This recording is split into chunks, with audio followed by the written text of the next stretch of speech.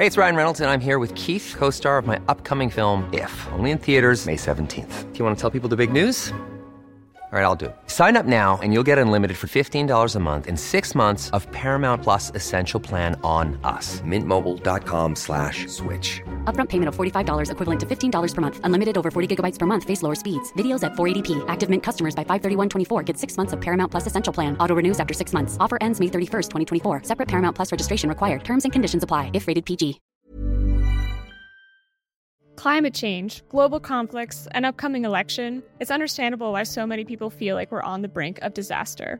Enter What Could Go Right. It's hosted by me, Emma Varvaloucas, and Progress Network founder Zachary Karabell. We sit down with expert guests and discuss the world's most pressing issues, without resorting to pessimism or despair. Instead, we look back at how far we've come and look forward at what it will take to achieve an even brighter future.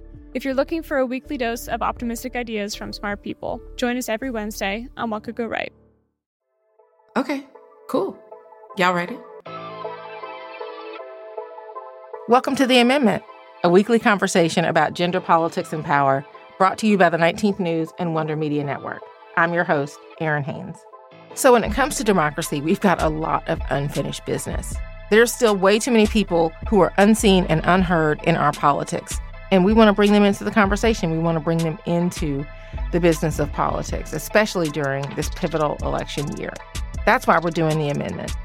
This podcast is about expanding who gets to be seen and heard in this country. We're going to do that by bringing in people who might be cultural figures, they might be elected leaders, they might be an all-star reporter, but all with the goal of helping us get to a better understanding of why our democracy remains unfinished and what we can do about it. This week, we're talking to Tressie McMillan Cottom. Tressie is an award-winning writer, sociologist. She's a professor at the University of North Carolina at Chapel Hill. She's also an amazing cultural critic. She covers technology and culture, media, higher education, inequality, social issues. Really, she just has the range, you guys. We can talk about anything from Dolly Parton to democracy. We're talking to Tressie today because she is my sister Southerner, and we both believe that the South is the epicenter of American politics.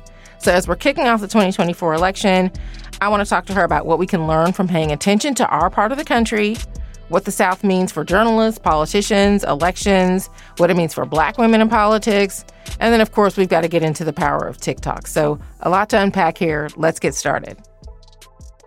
Tressie, thank you for joining us on The Amendment. Thank you for having me, Erin. First of all, how much do I love seeing you? I love it a lot. And how much do I love the framing of this show? Love it a lot. So it's a real pleasure to be here. Listen, yes, the timing could not be better and the topic could not be better because, look, one of the beautiful things that we do have in common is being Black women from the South. That's right. And we're just really no strangers to the way that people like to hate on the South. So I want to start by kind of giving the South some love and asking you, tell me one of your favorite things about the region of the country that we come from. Oh, goodness. One of my favorite things about the South is... I know. Pick one. I know it's hard. That's what I was saying. One, I love being from the South, which I think is surprising, especially in the circles that we now find ourselves in, Erin. But, you know, there's this way that you can move through life where you encounter liberal circles, by and large, are the ones that I am in, where this sort of latent assumption that, you know, being from the South, I hope y'all are all right. Oh, you're okay. You know, really worried about us, worried for us. And so I like being very upfront about the fact that I like being from the South. I choose to be here. Yeah. You know, I could be anywhere in the country, most places I think in the world.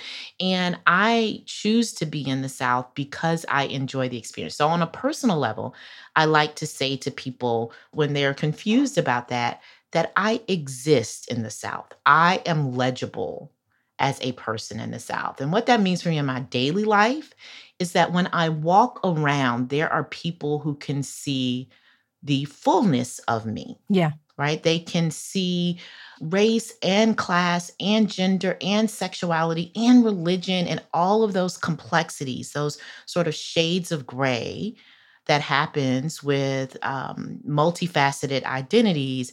And I'm just legible. And so being legible is much better than walking around like a ghost where people look through you and can't see the fullness of you, or they only understand you in one context. And you know what?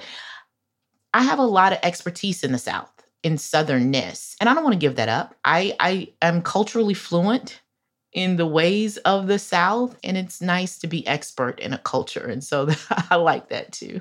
Yeah, I mean, listen, plus one to all of that. And for those of you who are not Southerners, bless your heart is really what I Yes. have for folks who try to deride the part of the country that we are from. And because, listen, I'm with you. Not only does it make us legible, I think it gives us really such a unique and frankly clarifying lens with which to look at this country. Being from the South, I think, does inform the way that I approach journalism, the way that I think about our democracy. I think so much of what we understand about how this country works is really in your face in that part of the country. But I do wonder, just kind of as much as we know about the importance of the region that we come from, that we were raised in, that you are now privileged to be back in, why do you think that the South is still portrayed the way it is? How is our political journalism even contributing to what we get wrong about the South? And why does that matter for our democracy? Yeah, I want to shout out the fact that I do think that there are many people, I won't say plenty, because I don't know that there is such a thing as too many. And I certainly wouldn't say it's like a critical mass or a majority of people who make the media about the South, especially in political journalism. But there are some real notable exceptions to that. And I'm always really proud when I see us out there in those spaces. One, because like you, I know what that means to do that work. And two, I think it's better than it has been historically. But that's not saying a lot, right? I mean, because it has, I think, been historically bad, meaning the national depiction of the South as a collection of characters that just play out this never-ending theater of the lost cause, as if, the South can be written off and that would leave anything redeemable or functional about the rest of this country. And we still sort of do that like narrative construction of the South, I think, in national media for a few reasons. I think there's a structural reason, which is it is very hard to be a journalist, a writer, a thinker, an academic, any of those things that produces narratives about a place, especially empirical stories about a place. It really privileges wealthy people. Yeah. It is, this is a job increasingly true, by the way, as media continues to just be gutted, by a financial structure and attacked by a reactionary political environment. It is very hard for people who do not come from privilege to do this work. And the South remains not just racially diverse, but class diverse. And so people who are more inclined to tell really complex stories about the South tend not to have the privilege to pursue these types of careers. Low pay, you have to move, you got to have family money, connections, institutional access, go to the right colleges, all of that stuff that we know goes into reproducing privilege in the field. And so it makes it just easy to write these really broad characters about the South because there's nobody from the South in the room with you when you do it, right? There's nobody to sort of roll their eyes and say, bless your heart, and to correct the record. And then I think there's like this cultural thing, which I'm really intrigued by. There are like these people who write about the way this country romanticizes the South and the role that plays. People really like to take a vacation in their mind in the South. I think it makes them feel better in a way about where they do live. Like no matter how bad, for example, the politics are or the weather is in, say, a Wisconsin, one of the things that people rely on is being able to say, well, at least it's not Mississippi. Yeah. Or no matter how much conflict is happening in California, people really love to go, well, hey, at least we're not Georgia, And so we become this sort of like escape valve for the other parts of the country to excuse the severity of their own like political crises and challenges. And it makes it easy to do that because the South is still just so deeply entwined with the way this country feels about Black people. We also can't get around that. I mean, the South has a high concentration of African Americans, and it makes it really easy then to not just disenfranchise the South politically, which we do, but to sort of disenfranchise it culturally, to just sort of write it off because you don't value the people who live there. Yeah, I think some of our biggest capital T truths about who we are as a country, can be told when we tell the truth about what the South is, and so that is why it matters. That is why people who come from our part of the country, it's important for us to weigh in on, kind of where our democracy is and what that means. And obviously, the good news is headed into this election, well, I guess good or bad, depending on your perspective, is that the South is really the epicenter of American politics right now. Yes, we are. Yeah. You've written about that. I continue to beat that drum. I mean, you are somebody that follows the South and American politics so closely. We were both recently in Jackson, Mississippi, talking about the importance of the South in our national politics. I'd just really love for you to kind of talk to our listeners about your perspective on why the South is such a focal point in our politics right now, in our culture, and the specific factors that are really kind of contributing to the South's unique influence on American political dynamics right now. Oh, wow. Yeah, easy questions. I know, right? And right after this, we will then solve the climate change problem. Easy things, Erin. Thank you. We can't get around the fact that the United States is part of what's happening, across the globe, which is you've got these reactionary political movements happening around the world. But in the United States, that reactionary movement is drawing from the political fissures, the economic inequality and fissures, and the history of the South. That's just the structure of the political imaginary in the United States of America. Meaning if you want to be a white reactionary in the United States, you have to go through the South, right? Those reactionary politics have to travel through the South. It has to make sense in the context of the South. And you have this treasure trove of these really powerful images and narratives to draw from. So if you want to be a Donald Trump, if you want to be a Christopher Rufo, if you want to be a Steve Bannon, right, you would go to the epicenter of this nation's racial identity crisis, and that remains the South. So it is really stunning to me when you see something like January 6th, and we now know so much about the demographics of the insurrectionists that participated in January 6th. And, they were upper middle class, white Americans, not disproportionately from the South, in fact. And yet, when you look at the imagery from that day, it was like all these Confederate flags and all of this lost cause iconography, right? You can see it even globally, where you'll see something like a Confederate flag flying in Germany, or, these massive disconnects between the geography and the images that they use when they want to assert white racial identity politics. That's because in the South, it's still very much alive. The images still really work to mobilize people's emotions and feelings. And so the South, I think, is important right now culturally to national politics, because national politics needs the South for its white reactionary campaign. And then the South is important because of, I think, some demographic reasons and changes. So all of the most sort of pressing national issues, we can talk about, the quote unquote border crisis, which I think is really a crisis of climate change. We can talk about immigration. We can talk about climate change. Those are all issues where you can see the fault lines of power and social movement and change and the pressure that's putting on national politics and state governance really clearly in the South. So I think there's a reason why those ideas are really powerful in the South, right? Why you have such strong anti-immigration sentiment, for example, because what's happening economically within the South makes it a really powerful story to tell people that, this is, your problems are because of immigrants. Your problems is because we won't defend the border, right? And so those stories become really powerful to mobilize. And listen, this is all about mobilizing a base, right? And it works extremely well to mobilize a base across the South because those stories seem so familiar to so many Southerners.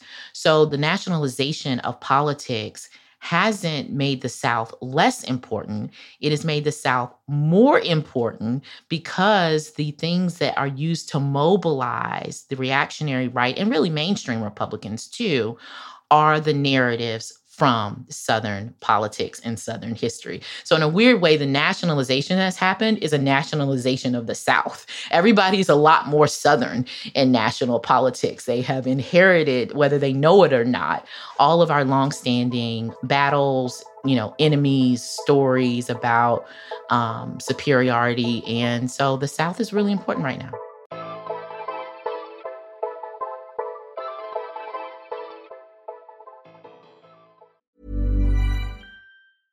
I'm Sandra, and I'm just the professional your small business was looking for. But you didn't hire me because you didn't use LinkedIn Jobs. LinkedIn has professionals you can't find anywhere else, including those who aren't actively looking for a new job, but might be open to the perfect role, like me.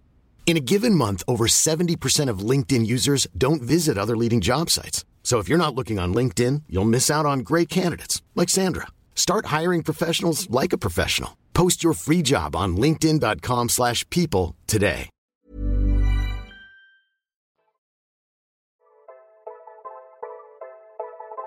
Yeah, I mean, Tressie, what you're saying is so important. And even listening to you right now, it really is so clear that as we look at 2024, as we look at, kind of where our democracy is and where it is going, so much of that is about the myths and the realities of the South colliding in this moment with the myths and the realities that we tell ourselves about this country right now. So I want to talk to you about the South Carolina of it all, because South Carolina played this huge role in 2020 after President Biden won there. That was his Lazarus moment. He's resurrected, and then he, marches through the South on Super Tuesday and pretty much locks it up.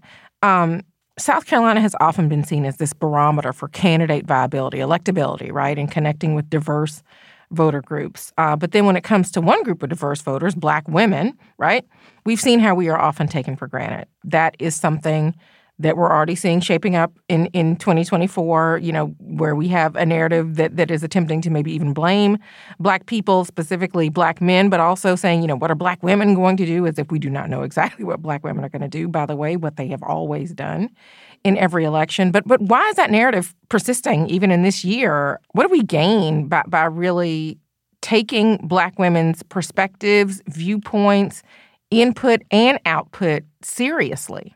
Well, I think we always gain a better level of analysis. I stake my whole career on the single idea that if you assume that Black women are rational, you will become smarter. Like, that's literally just my whole thing. Not that we're always right, not that we aren't fallible, not that we don't have the same human impulses, but that we are driven by the same rationality, which is a way of saying that we are human. And that if you believe that, you will always be smarter. Your analysis will always be crisper. It will always be sharper. South Carolina primary is an example of that. One of the reasons why the South Carolina primary is so important is that it's the first time where the candidates have to deal with the Black vote in a significant block, right? And so they have to move out of this sort of universal narrative that they are able to usually play at that point in the primary when they go through New Hampshire and et cetera. And by the time they get to South Carolina, it's when they have to start talking about particularities. It's when you have to say, you can't keep saying the story of, well, the economy is going great. When you get to South Carolina, no, you've got to face the reality that the economy isn't going great for everyone. And so now you have to start talking about race and class and gender and ability, and you have to do it with a voting bloc that is very aware of their material conditions. And so that's why the South Carolina primary is so important, and why it is so vexing for political candidates, right? Because a lot of their political magic making starts to fall apart when they have to consider Black women voters, Black voters, significant Southern blocks of voters. It gets a lot more complicated than to caricature the sort of us against them narrative once you get to the South. But if you can come through the South, here's the thing. If you can convince Black voters in the South, particularly Black women voters in the South, of the viability of your policy positions are better. Because actually, once you leave South Carolina and you start talking to and pivoting to the rest of the country, you are dealing with multiracial, multi-class coalition that is the United States voter. And so going through South Carolina is, I think, a real important test. And I think we tend to, again, be, I think, a little condescending about the South Carolina primary, this idea that Black people vote in lockstep. And so as long as you go go and you do the performance of going to the Black church and, say the right song and dance and kiss the ring, you can kind of, the Democrats in particular can just kind of, write off South Carolina. And I don't actually think that's true. Anybody who's ever been on the ground for South Carolina politics will tell you it is a dogfight from local all the way up the ticket. The voters are demanding, as they should be. The local structure there is very aware of the place that they hold in the primary structure and how important that is. And I think one of the problems that we have with South Carolina is that we just don't like who has that power at that point in the process, right? We don't like that we have this sort of multiracial power block there in South Carolina where you have to do serious politicking and they can hold you accountable for it. We owe that to a pretty sophisticated South Carolina electorate, of which a significant proportion of them are Black voters. You are making such a good point about, just the idea of the stress test that starts in South Carolina and really continues through the South. The idea that we shift from a conversation about electability that really is about the electorate. Yes, I love that. That's exactly right. Yeah, whether the electorate thinks that you are electable as opposed to you thinking you're defining your electability to the electorate. So you do such a good job of kind of framing the power of Black women. And I appreciate that because I'm just really kind of over everybody asking, again, what are Black women going to do in this election? Because I do think one of the most pertinent questions of this election cycle, given everything that we know, is what are white women going to do this cycle? Yeah. How are they going to vote this year? And Southern white women in particular, just because of what we know about the post-Dobbs reality of it all, right? Everything that's happened in terms of bodily autonomy, why is this not a question more people are asking? What about white women? Yeah, I think the cynical answer is we already know.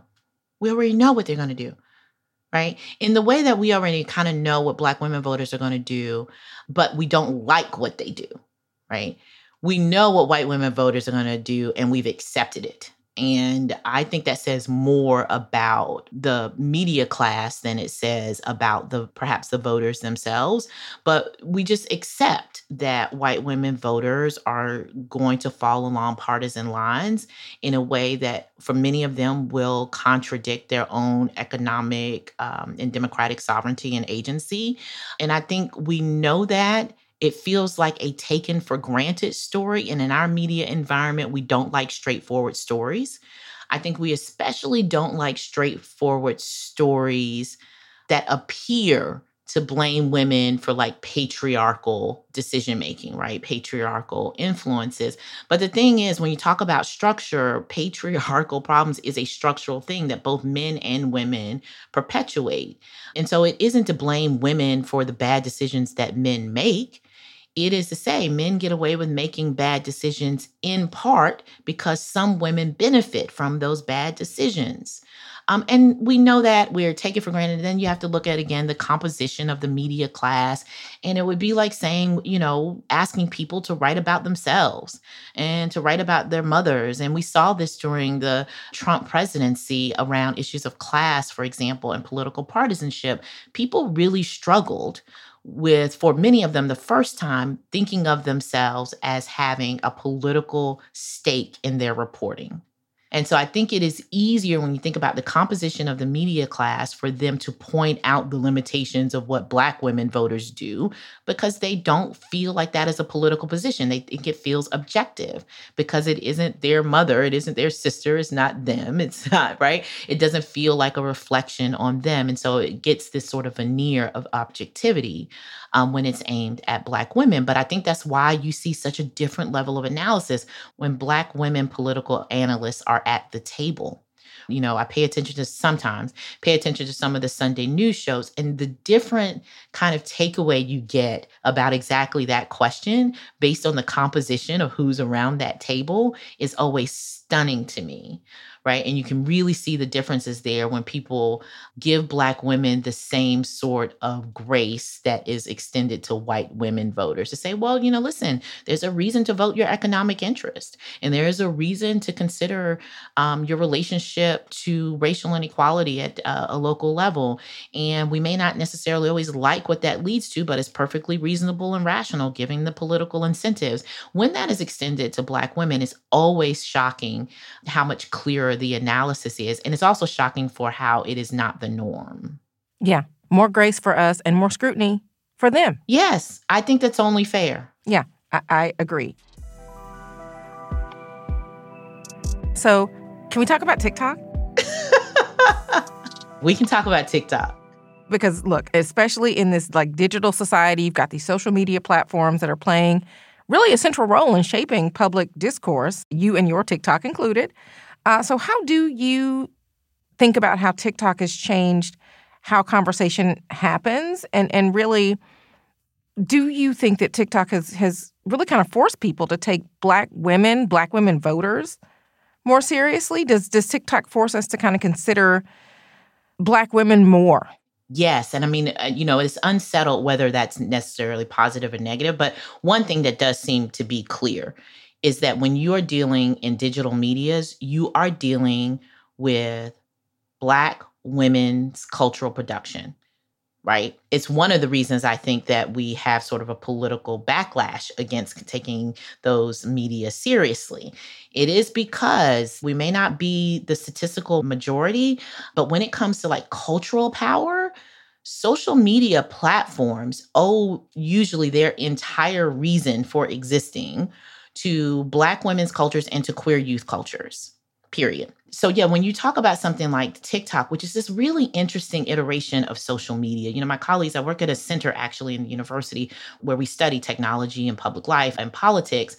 And so this is an interesting year for us because this is going to be the year of the TikTok platform and TikTok political discourse, which I think is really scary for those of us who have been doing this kind of work for a little while because we owned Twitter, right?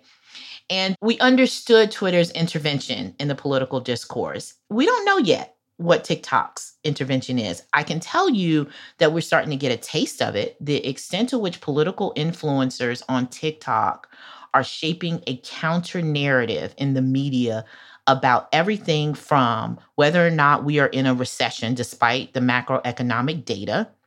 It is TikTok political influencers who said, hey, no, there's still people out here struggling, and you can't say that the economy has recovered when food is still high or when housing costs are still high. We're seeing it around the conflict in Israel and Gaza. Political influencers have completely interjected a counterframe to, I think, the dominant media narrative about that conflict. And it has caught, by the way, I think, elected politicians by surprise. And so the speed with which that can happen, the counterframing that can happen, driven so much by Black women's, not just discourse on there as influencers, but by what Black women make meaningful as the stakes of the debate. So the Black women on TikTok may not always benefit from being the biggest influencers. And there are questions about whether that's the algorithm, whether that's about racial and gendered biases among the people who watch the TikToks and they don't like it as much when it's Black women influencers. But despite that, what Black women decide is important to talk about shapes what the other influencers talk about. And that is a really, really big deal. So one of the things I'm paying attention to is at the primaries, I will be interested to see how the coverage in mainstream traditional media differs from the coverage on TikTok and how much that influences, especially the youth vote, where we now know among young voters, they get the majority of their political news from social media platforms and trust them more. Trust those platforms more, trust those political influencers more than they do mainstream journalists. And that's a challenge of not just for politicians, but by those of us who think we can kind of control the media narrative. No, that's such a good point. And also just for journalists, not being so arrogant as to think that there's not something that we can learn from what is happening on TikTok. I mean, there are storylines that are unfolding on TikTok that we could pay attention to. And there is, frankly, just the small d democratization of our politics that is happening, it feels like, on TikTok each and every day. So I don't know, Tressie, you may have convinced me to go from lurker to participant. Oh, I wouldn't go that far because I do think it is the wild, wild west on there. I will tell you, I don't know. I will say I it is not for the weak, okay? Good to know. That is definitely the case. I do think it is worth watching, however. I say to my colleagues and my peers, I think it is worth watching just like you maybe sometimes turn on the news network that isn't your favorite because you kind of need to know what's going on over there. I think TikTok has matured to that point where you do need, if you're going to consider yourself an informed person, having some awareness of what the top line stories, as you said, those narratives that are being written, what those are. I think it's going to be important to how this election is covered. Well, I always listen to you, Tressie, and I will certainly listen to you on that note. Oh my gosh, this has been so fun. I, as usual, have enjoyed talking all things Southern with you and am just really happy that we get to kind of share the the text thread with our amendment audience. So thank you so much for hanging out with us here. And let's stay in touch as we continue to watch what happens in 2024 and see what the South has to say about this country. Absolutely. It is always my pleasure. And I think there's going to be a lot to say. So we should probably, keep that text thread going. Thanks for having me. So now I want to introduce you guys to a part of the program called the Asterisk. If you're new to the 19th, you may have seen our logo. We are named for the 19th Amendment, but there is an asterisk at the end of our logo, and that asterisk is in recognition of the Black women who were frankly thrown under the bus when the 19th Amendment was passed in 1920, and white women literally stepped over us to get their access to the franchise. So the asterisk denotes that omission, but it is also kind of a North Star for us to think about who remains unseen and unheard in our democracy, the questions that we still are not asking, the things that we still are not thinking about. It's kind of our shorthand for trying to capture all those things so that we are leaving behind a more honest and accurate record of who and where we are as a country. So on the amendment, we're going to use this time to talk about something that I'm thinking about that has been left out in our conversation from the previous week. That could be stories that are lacking a lens on race or gender, and there are many. It could be an undercovered story because Lord knows there are enough of those. And then maybe stuff that you've seen even in my social media that I want to kind of point out and amplify. So for this week's Asterisk, I think what I want to get into is the Black women who are attempting to hold former President Donald Trump accountable and the headlines that they were and were not making last week. So you had former President Trump back in a courtroom in New York where he was facing charges of fraud brought by Attorney General Tish James.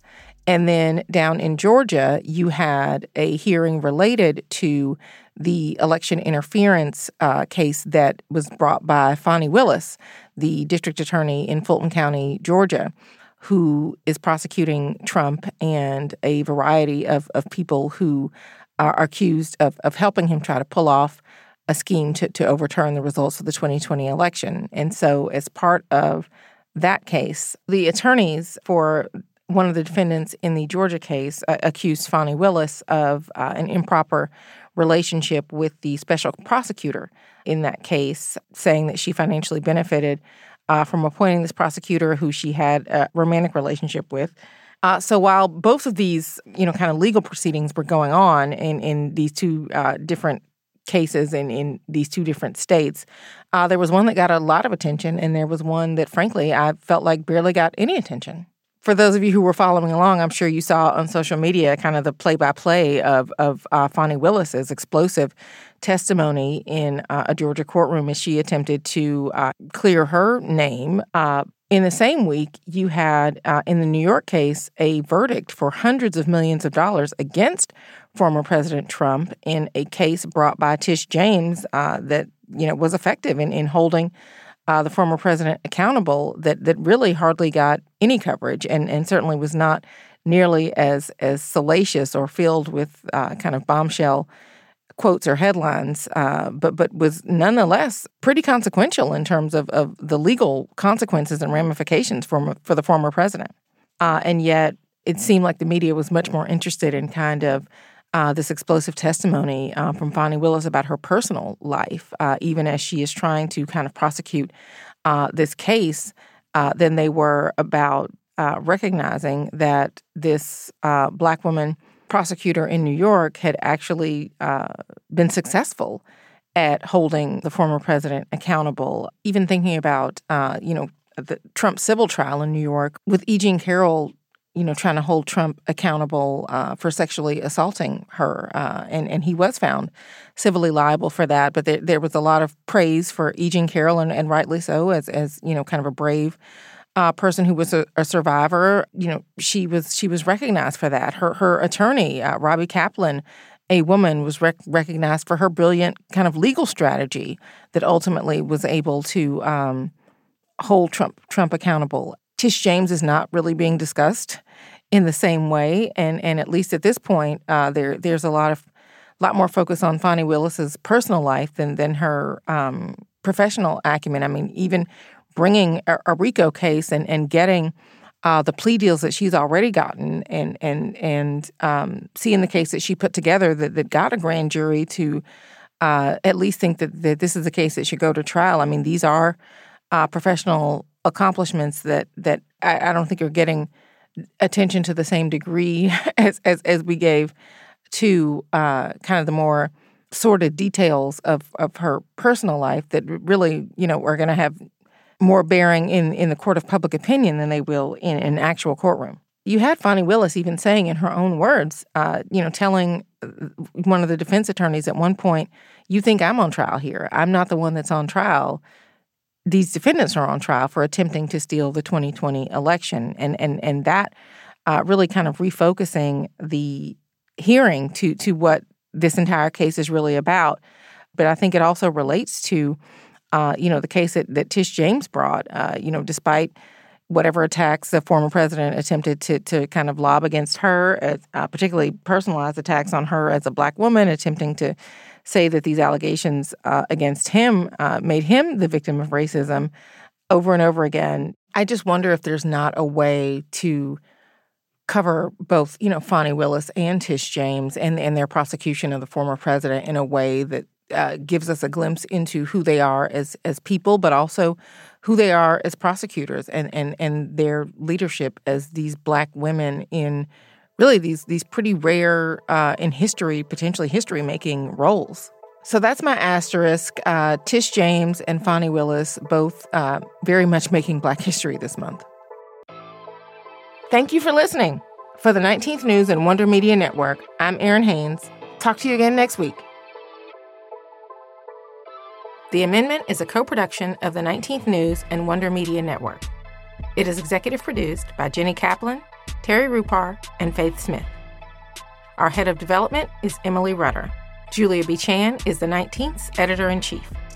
The Amendment is edited by Jenny Kaplan, Grace Lynch, and Emily Rutter, and was produced by Adesawa Agbanal, Grace Lynch, Brittany Martinez, and Taylor Williamson, with production assistance from Lucy Jones, artwork by Aria Goodman. Our theme music was composed by Jay Lynn. I love my theme music.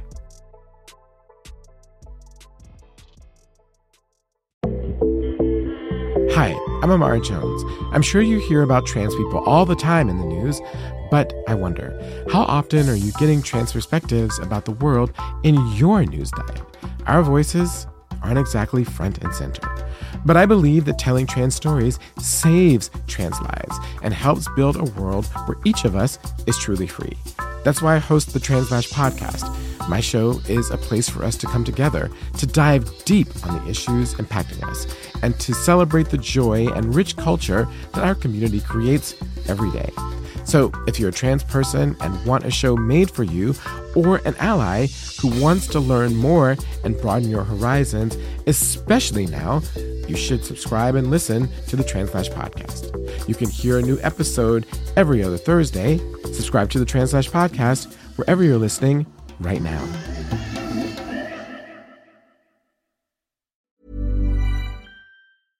Imagine the softest sheets you've ever felt. Now imagine them getting even softer over time. That's what you'll feel with Boll & Branch's organic cotton sheets. In a recent customer survey, 96% replied that Boll & Branch sheets get softer with every wash. Start getting your best night's sleep in these sheets that get softer and softer for years to come. Try their sheets with a 30-night guarantee. Plus, get 15% off your first order at bollandbranch.com. Code BUTTERY. Exclusions apply. See site for details.